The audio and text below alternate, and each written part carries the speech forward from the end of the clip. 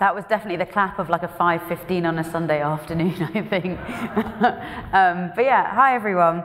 I hope you've had a really, really wonderful conference. I always find it really re-energizing to be surrounded by really like thoughtful, kind people working extremely hard to make the world a safer, more flourishing place. And I also didn't come across any forum articles that made me want to cry this weekend, so that was also great. It's my pleasure to introduce Marcus Davis and Peter Wildeford for the closing session of this year's EAG Bay Area. This final session will include some closing words, followed by an update from Marcus and Peter on what they're doing at Rethink Priorities and what they're excited about. So as a reminder, if you have any questions, you can submit them on the Swapcard app. We'll have about 15 minutes of Q&A at the end of the session. And then Peter and Marcus will be hosting office hours in room 208 directly after the talk, so you can catch them there. Marcus is a co-founder and co-CEO at Rethink Priorities, where he leads research and strategy. Prior to running Rethink Priorities, he was a co-founder of Charity Entrepreneurship and Charity Science Health. Marcus manages RP's animal welfare research and global health and development research. Peter is co-CEO of Rethink Priorities, focused on long-termism and EA movement building research. Prior to running Rethink, he was a data scientist in industry for 5 years. He's a top 20 forecaster on Metaculus and also has a triple master rank on Kaggle, which is an international data science competition. So please join me in welcoming Marcus and Peter for the closing session.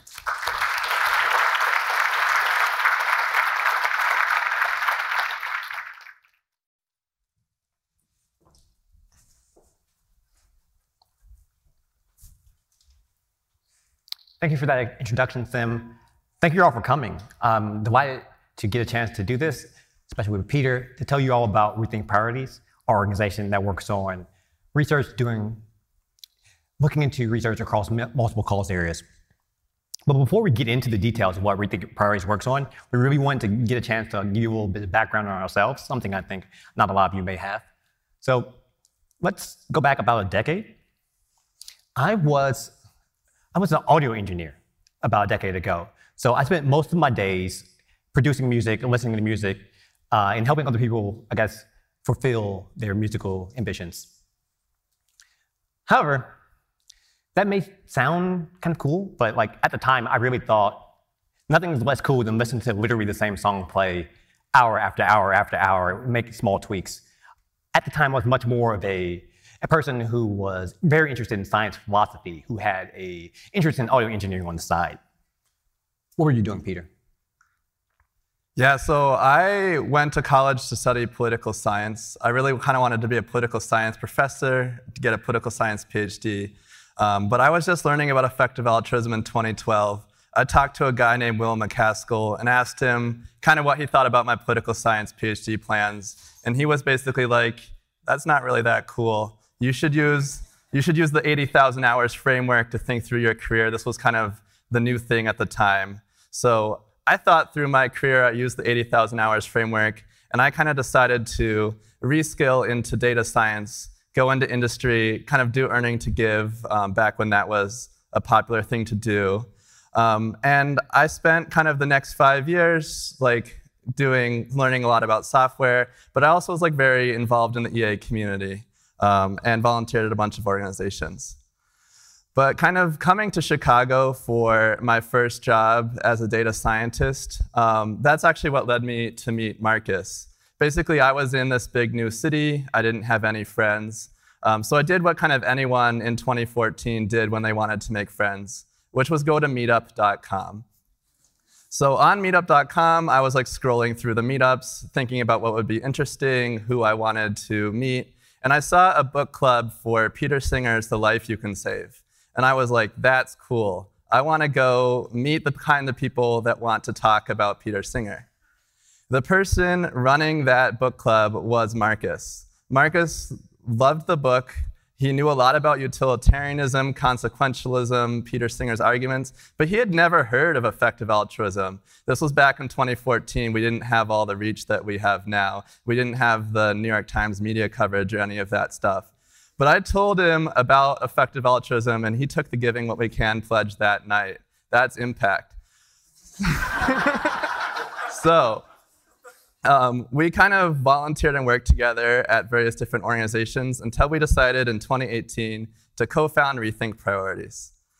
So that brings us to what we wanted to talk to you about today, is Rethink Priorities, what we do, and why it's cool. Our mission is kind of similar to a lot of organizations out there. We address global priorities, we research solutions and strategies, mobilize resources, empower our team and others, and work with a lot of other organizations to help them make better decisions. And our kind of vision is that we hope there will someday be a world where all humans and non-humans can flourish their full potential, and we achieve existential security. So RP is kind of three things. We're first a consultancy. So we do commissioned work from other organizations. They tell us kind of what research would be helpful for them in making decisions. We do that research, and we give it back to them to help them form their decisions. We're also a think tank, so that means we have our own ideas about what kind of research we want to do, and we do that, and we kind of then give it also to stakeholder organizations, kind of giving maybe what they wish they had asked for but didn't know that they wanted. And then lastly, something we've been doing a lot more recently is we've been kind of trying to be an accelerator, an incubator, a base for new projects, kind of lending our operation support to help other organizations and kind of build the fields that we want to be a part of. So this is kind of our impact wheel, our theory of change. Basically, we conduct research and analysis, investigate global priorities, how to address them. We then communicate those priorities to our stakeholders, to the organizations that we want to help them make better decisions. They use that to do what they do best, make better decisions, make better grants, go out in the world, influence policy, et cetera. And then we collect information from them, informally and formally. We use that to kind of rethink our strategy, even rethink our priorities, and decide what we want to do next, and that starts the whole wheel all over again. So some of you may be aware, Rethink Priorities has grown quite a bit in the last year or so. In fact, we've hired more than 30 people in 2022. We're up to about 65 permanent staff, with about 55 of that full-time equivalent. We're on track to spend about $10 million in 2023. And last year we did about 60 pieces of research, with a third of that being under the consultancy model that Peter just mentioned. So this is that growth visualized across departments, but this may be a little abstract. Here's this growth visualized across people. So this is us at EAG Bay Area in 2019, and this is our September team retreat last year. So obviously things have changed a bunch, but what are all of these wonderful people doing? Well, we work on a range of issues, as we've mentioned. So we work on animal welfare, global health and development, AI governance and strategy, general long-termism. Our newest department, our worldview investigations team, surveys, special projects, and finally, core operations. I oversee the animal welfare, global health and development, and worldview investigations team, while Peter oversees the other departments. And I want to make a huge caveat here. The core operations team keeps our lights on and running, and it's a huge part of our organization. But I'm mostly just going to set that to the side and get into the call-specific areas that we work on. So starting with the areas that I oversee, and thinking about how much work we do on all these things. So we spend about a third of our time roughly on animal welfare, a third of the time Peter oversees on long-termism, about 15% or so on global health and development, maybe 10% on surveys, and perhaps the most on-brand fact you're going to hear is last year we did about 80,000 hours of person work. So animal welfare. The work we do largely consists of the theory of change that Peter outlined, where we consult with funders and groups to try to find effective and cost-effective interventions. This work spans across within animal welfare, farm animals, wild animals, and invertebrates. An example of something we recently have done is over the last month, we published a report on how meat-free meal selection varies in the presence of meat-free options, in particular, high-quality meat-free analogs. So you may be thinking, what's cool about all of this? Well, I think it's pretty cool if you're interested in helping the great majority of sentient beings on the planet, but it's also cool if you just like puppies and kittens and think pigs and chickens are pretty much just like puppies and kittens. So that's animal welfare. As to another department I oversee, global health and development. Again, the theory of change is pretty similar here. We're working with funders and groups, but in this case, we're looking to understand the effectiveness of interventions in the global health and development space, mostly helping people in low and middle income countries. So one perhaps distinction between, say, the traditional highly reviewed charity by GiveWell is we're taking taking an approach that doesn't necessarily rely so much on having high quality RCTs, but still overall has a good body of evidence that this will be on net valuable. So again, in this space, recently one thing we've done is we looked into livelihood interventions. So these are interventions designed to increase the income of people in sub-Saharan Africa. Again, why might this be cool? Well, one reason this might be cool is you like EA Classic, so you want to do things that have a higher probability of success, help a large number of people, and you're like highly confident that that's the thing that's going to happen. Moving on, so our newest department I mentioned, War of Investigations. This team looks at understanding how can we best figure out like what are the important questions about what's different between different cause areas, what helps us, what are the things that will help us prioritize between and within causes. So some of you may be aware, over the last month, we finalized publication of work on a more weight sequence, which Bob Fisher gave a talk on over this weekend, which investigated literally over 100 possible different traits for different animals on capacitive welfare for over 10 different species. So moving beyond that, this year we're really focused on investigating how can we best figure out how you would go about distributing long-termism between long-termism and non-long-termism. Obviously, a trivially simple problem. We can figure it out, I'm sure. But one thing you might be thinking is, well, some of you may really be into this idea. Well, yeah, I definitely am. This sounds cool, but this is really only cool if you like applied philosophy, which is usually not a thing you could say is cool, but I think in this audience, I could kind of get away with it. So there. Yeah, so that brings me to my half of the organization. Like Marcus said, we're co-CEOs, so we kind of split the organization in half by kind of content area. So one area that I'm overseeing is our AI governance and strategy team. So this department, we also are working with funders, and we're kind of trying to tackle a key question of basically how should firms, governments, other actors plan for and respond to a potential development of very capable AI systems, kind of with an eye to make sure that that deployment is broadly beneficial. It's important to know that AI governance involves a lot of policy work, but it's not necessarily just about laws and regulations from governments, but also can be about policies that individual labs or companies can adopt. And the strategy aspect involves not just policy, but also just understanding the various scenarios that capable AI systems may end up posing and kind of ways that we might end up reacting to that. So a lot of our work is kind of not publicly shared, but one thing we did recently put on the EA forum is an analysis of AI diffusion, which is basically an idea of once a top AI lab produces a frontier technology that's kind of on the edge of capabilities like GPT-3, how long does it take for another lab to create the same technology? And this may help us understand maybe some inter-lab racing dynamics. I think the AI governance strategy team is pretty cool. It's especially cool if you want to make sure that we don't all die in some AI hellscape nightmare scenario. Maybe that's not cool, maybe that's more scary, but that's the kind of thing that we're trying to think about. Also, we have a general long-termism team. So this is kind of broadening our long-termist research portfolio to not just be about AI, though this team may work on AI as well. And we're kind of interested in exploring long-termist entrepreneurship projects, as well as kind of clarifying our own views about long-termism and like what kind of projects we might want to prioritize. We recently published also on the EA forum kind of some analysis of projects that we were considering incubating, but have so far set aside for now. We think this team is really cool, especially if you like thinking through big picture strategic problems, but don't want to have to argue about them on the internet. I also oversee our survey team. This works kind of across different cause areas, so not just long-termism, but also like animals, global health and development, the EA movement. You may know us most from the EA survey we run every year to try to better understand the EA community.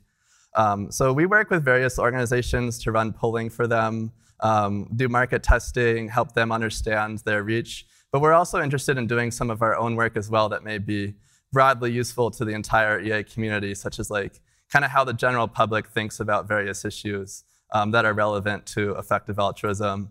I think a lot of our work is, because it's client-driven, it tends to be pretty secret. So I feel like having secrets is kind of cool. So that's what makes the survey team especially cool. Lastly, I oversee our new special projects department. So the idea is kind of over the past 5 years running Rethink Priorities, we've built a lot of operations capacity, and we kind of want to help provide that to other new organizations to help them run their projects more smoothly. Maybe you're a top researcher and you want to start your own research organization, but you don't know anything about how to run an organization, or you want to make sure that at least everything you're doing is legal and well run. So we can kind of provide services like that. We can provide a lot of different operation services to other organizations. One example is EPOC, an AI research organization. We fiscally sponsor them. We don't tell them what to do. We don't set their strategy, but we help them handle their money and grants. We help them provide tax deductibility. And we also help them run a hiring round that allowed them to double the size of their team without having to figure out how to do that on their own or spend their own time on that. Given that set of things, it's a lot of different topics. The number one question we typically get is, why do we work on so many causes? And there are a number of reasons for this, though I think the 3 primary ones are listed here. So a large amount of resources aren't really fungible across these different areas. For ourselves in particular, there may be diminishing returns to focus on any one priority area, and just deep-seated significant uncertainty about which priority area is actually the best to work on. These 3 things combine to make us think, hey, we aren't going to convince GiveWell to work on animals. We're definitely not going to convince Anthropic to work on global health. But what we may do is do high-quality research across many of these areas, and this would be better overall for everyone. Easier, definitely, than trying to figure out which of these to specialize in and then convince everyone that's the best thing to do. There are a lot of other practical benefits of this. So teams can have much greater access to resources, staff. Teams can have easy access to support to other researchers, both their researchers with specialties outside of the normal field, but also just having different people to bounce ideas off of. There's within the organization, this can help us build capacity, reputation, maintain relationships, and also give us flexibility and maintain option value for the future. Yeah, so if that sounds interesting for you, we're happy to hijack this closing talk to make a pitch for our roles. I can't believe that EAG Global let us do this, but we're hiring for a lot of different roles, an AI governance and strategy research manager, new roles on our Worldview investigations team. We're also soliciting interest for roles we may open later this year. So one way to see our current roles is going to careers.rethinkpriorities.org. Also welcome for you to sign up to our newsletter to get notified about new roles and opportunities as they open, and also just kind of hear more about what we're up to. So thanks so much for coming to our talk. Hopefully we answered some of your questions, but we're really keen to have more Q&A to help you better understand Rethink Priorities and what we do. But thanks so much.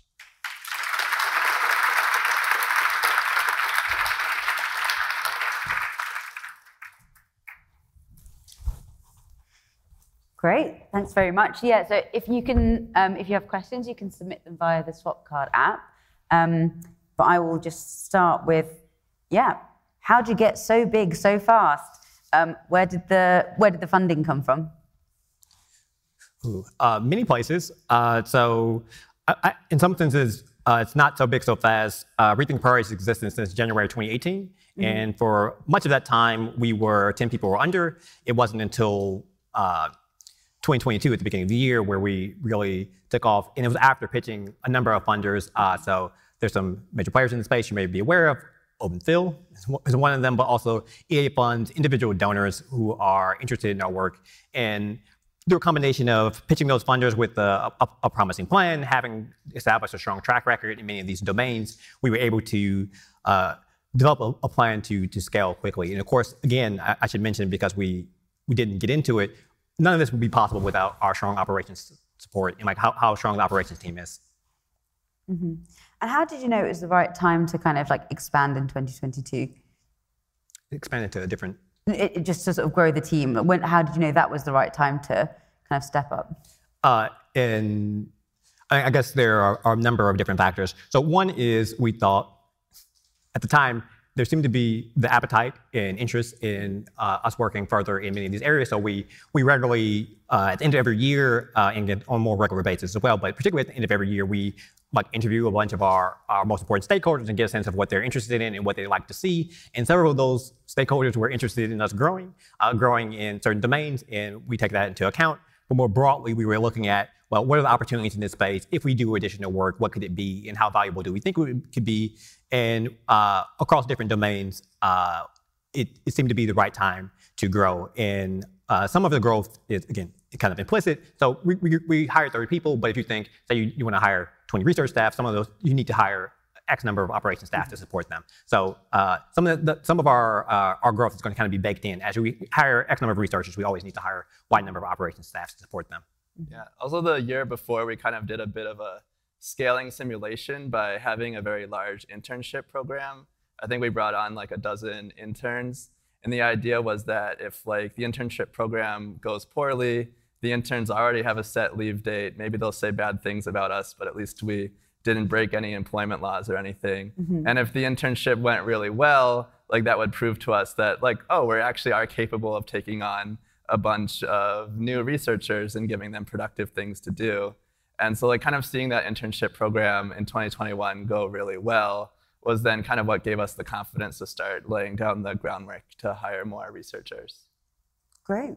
And have you guys sort of like updated strategy or changed the way you've been thinking about things given changes in the community? Of course. I mean, there's many possible answers to this question. I guess I would say, well, obviously, unfortunately, I think the funding landscape is a bit different than it was 6 months ago. But I'm not sure how much value there is into diving too deeply into that. But more broadly, I guess, strategy-wise, 6 months ago, 7 months ago, I thought working on global health and development was great. Preventing people from dying from preventable diseases was still great, in that the same thing kind of reasoning applies to animal welfare or general monetarianism, ensuring that we survive beyond potential extinction risk, all still seemed great. So strategy-wise, like I guess the changes over the landscape recently haven't so much altered like as the fundamental things we're aiming at, so much as the best way to go about them. So I think this year is like much less likely we're going to, very unlikely we will hire 30 people. I'll put it that way. Yeah. But you're hiring a few, as noted. Yes. Yep. Yeah, still hiring. Great. And then classic question. So what have your biggest successes been, and then biggest, we can call them lessons learned? A lot of lessons learned. Yeah. This is hard. I think it depends on your worldview. But I guess to step back, I mean, the fact that we scaled the organization successfully at this size, when I met Peter, there were no EA organizations of this size, including OpenField and GiveWell.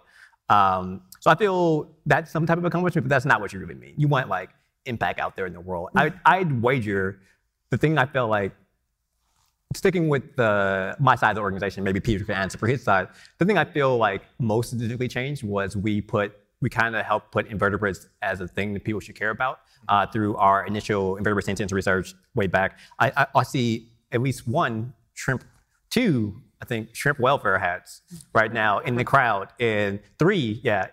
So this was all downstream from that initial work on invertebrate sentience, which I also think helped burnish our reputation, that allowed us to demonstrate that we could do high quality work in the area that could help us expand out into other domains. Yeah, definitely. I think this is really convenient to say, but I think some of our best work is kind of not actually particularly public. So like, think about how cool we are and just like mentally multiply that in your head for all the things that you can't hear about, but I promise are real. I can vouch for one small secret cool thing. So there we go. Thank you. Yeah, I appreciate that. And then the lessons learned, not escaping that easily. Oh, dang, they're onto us. Yeah, so I guess it depends what you mean. Running an organization of, I guess, the size we have is not something I had previously done before. And as the organization scales up, naturally, There are additional challenges from, it's a lot different when we started late 2019, late 2018, when I was directly, like, if I wanted to know what's happening in the organization, I literally just talk to everyone like once a week anyway, right? But now if I want to know what's happening, we need many different types of, make sure our project management systems are on point such that we can understand where everything is and where everyone's thinking without having some like giant group meeting. Team meetings are really expensive now. At least full team meetings. I think that's not so much a lesson learned of a mistake, but it's a thing that I think we were thinking a lot about as we scaled, and we tried to prepare a lot for, but of course, actually executing it, you try to learn and adapt as things go on. Yeah, I think the biggest lesson learned from me is like what it takes to get impact out of a research report. I think when we both started, we kind of had a very naive view that you would just write research and you would like put it on the internet, and then like magic would happen. Basically, like, I don't know, the right people would just know to read it. They would like change their views, make so much better decisions, and like there'd be puppies and rainbows and unicorns. And yeah, this dream's definitely not the case. It's actually like, I feel like most of the work to get impact out of a report actually comes after the report is written, like kind of knowing in advance who your target audience is, like what your intentions for the research are supposed to be, how you're gonna go about actually achieving those impact, kind of like specifically emailing and pestering people to make sure they actually read the report, make sure they understand the report, be there to answer their questions, kind of follow up to see if like any of your recommendations are made. I think also a lot of research reports kind of just generate more research questions rather than answers, and so like it can be kind of like a multi-year process. Like I think a lot of our invertebrate welfare work that Marcus was talking about kind of really took like 10, 12 reports over a series of years to like actually come to something that we felt like was sufficiently actionable. That was a much better answer than mine. Yeah.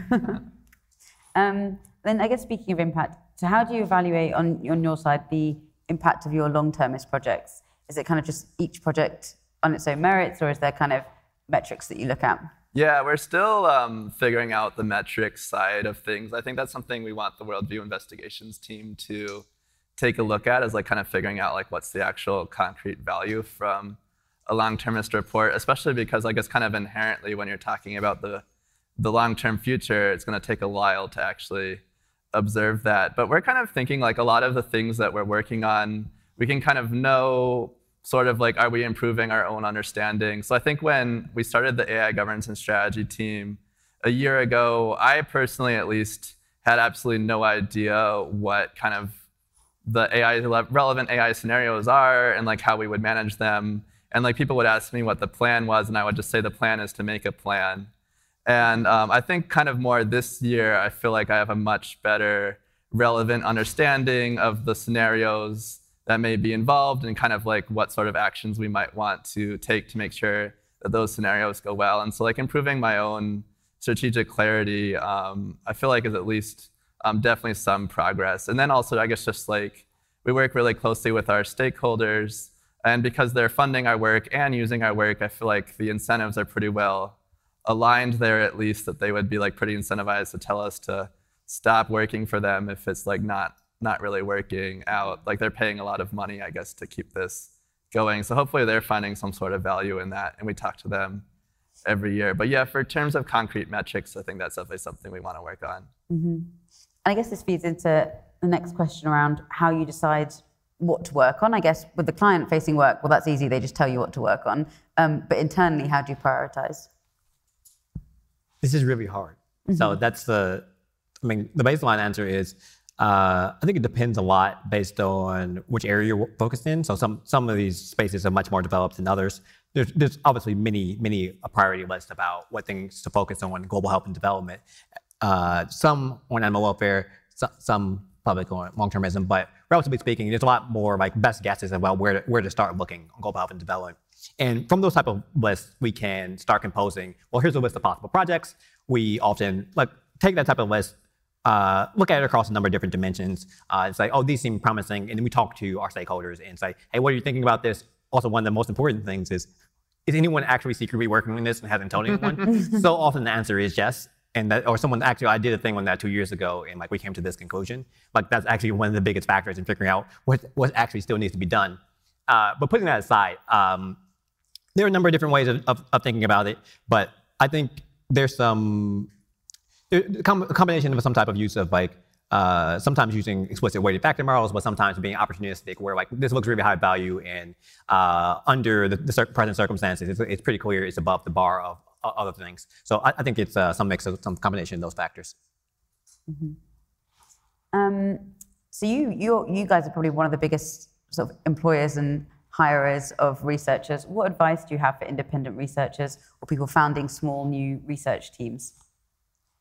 Yeah, I'd say like, I think it kind of really depends on what kind of research you want to do.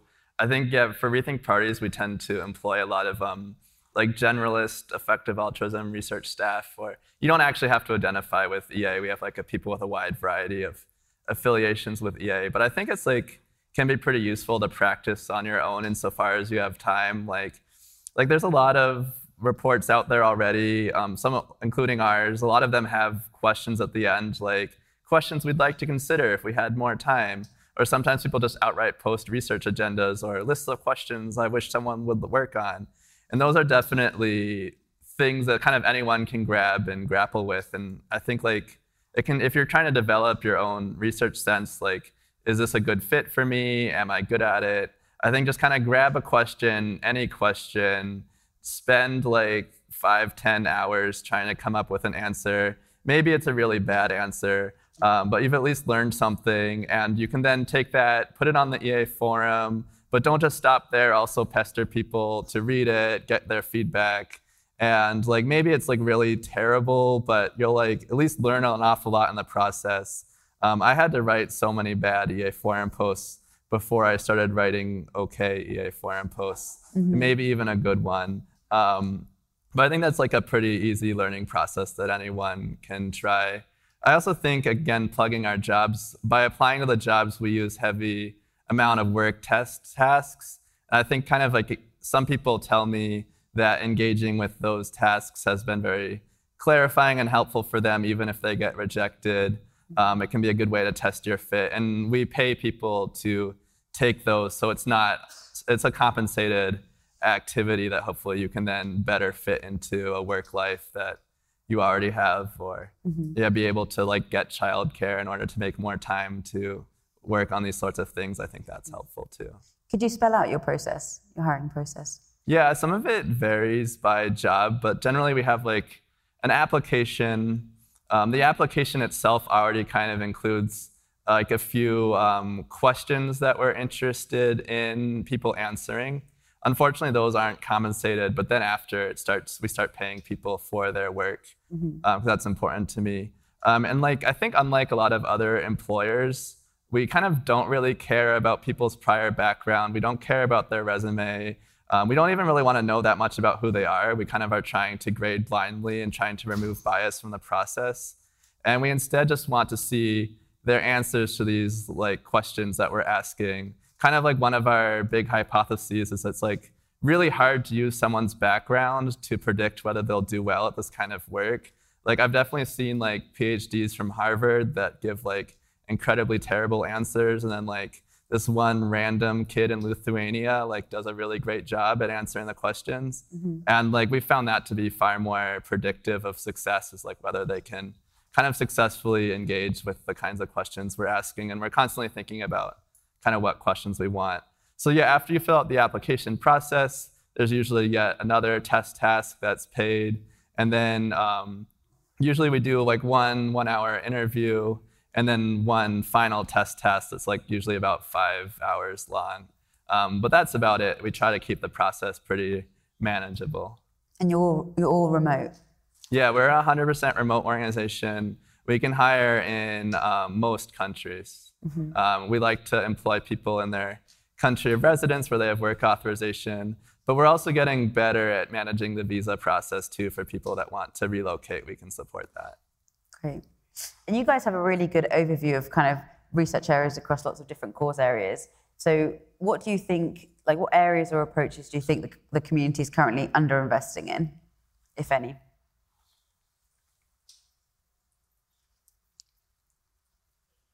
This feels like a setup, but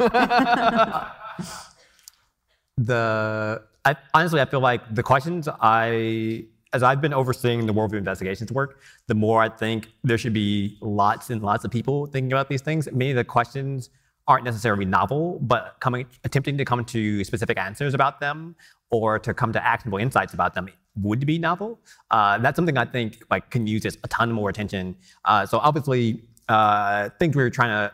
I stand by my statement that we're not going to try to convince GiveWell to work on animals or something like that. But even within that constraint, the types of questions that are posed there. So everything from decision theory and more uncertainty to empirical tractability of different interventions or its cost effectiveness. So a lot of people have spent a lot of time thinking about the cost effectiveness of different interventions, particularly on the global health and well-being side of things. But I think a lot of the related questions, if you're thinking about how to compare within causes, hadn't gotten that much attention. And so a good example of that would be I had Peter and I and many other people, honestly, had been thinking about the more weight stuff for 8 years, way before Rethink Priorities started, but no one had actually done it.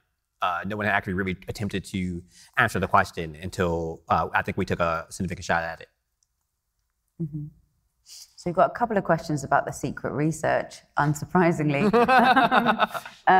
So who is privy to all the secret research? I'm guessing you guys. And is it mostly just the private consulting? Is it just it's the consulting work basically? We do a specific project for a specific client. The client then gets access to the work. I mean, we usually try to ask the client if we're able to publish the work, and we usually try to publish it if we can. So you may see on the EA forum sometimes we published work that we did for a client. Sometimes there can be some delay in that process, mainly because the clients usually don't pay for the time necessary to publish the work. Mm-hmm. So we kind of do some of that with our own money. But oftentimes the work just kind of is, secret for some strategic reason or whatever. And so then we unfortunately can't share that. Mm-hmm.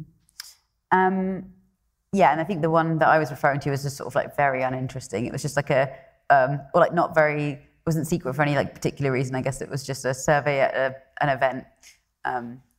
To give a flavor of one example. Yes, you'll have to ask her why we can't publish that. Yeah. I mean, you could, but I think it wouldn't be very interesting to other people. Yeah. And then, so on the EA survey, so who came up with that? Yeah, it was a long time ago. Actually, the EA survey predates Rethink Priorities. I feel I don't necessarily want to take credit if it's not due, but I feel like I came up with it. And at least I don't think anyone else who was involved is around still to challenge me. So, I guess I'm undefeated there. I think I vaguely recall that I was pretty active on Less Wrong at the time, and they had a Less Wrong survey, and I thought it would just be pretty interesting to try to do that for the EA community. I think a really fascinating historical fact is when I launched this, everyone kind of hated it at first, and they kind of thought it was oh, this is just going to be horribly unrepresentative. You're not going to actually capture all of EA. We still don't even really know who's an EA and who's not. It's really hard to define a very ambiguous population. How do you actually expect to, make claims about an EA movement when you don't even know who's in the movement or how to reach them? And actually, the level of hate for the first 2 years almost got to the point where I wanted to just abandon the project. Yeah. But eventually it somehow started getting really popular, and now people love it. So I'm glad we stuck with it. Mm-hmm. I'm glad you stuck with it too. Thanks. Yeah. And then you spoke about incubating projects, and that you have incubated some and then decided against incubating some. Which are some that you have incubated? Some that we have incubated? Mm-hmm. Yeah, I think our first kind of public launch of an incubated project is the Insect Institute, mm-hmm. Run by Dustin. So we've been working on that for a while, and now kind of are publicly launching it. So there's an EA forum post kind of explaining that and what that is. So that's kind of our first incubated project launch. I expect future launches will probably be more long-termist oriented, because I think that's kind of where our incubation project currently is, but we'll still definitely remain open to non-long-termist ideas as well. Great. And then final, and maybe most important question, you guys are great. Can you please start a podcast? Well, Marcus has all the audio engineering expertise. As long as I don't have to edit it, I might begin. Yeah. So stay tuned for 2023 podcast. Great. Thank you so much for your time. So please join me in thanking Marcus and Peter.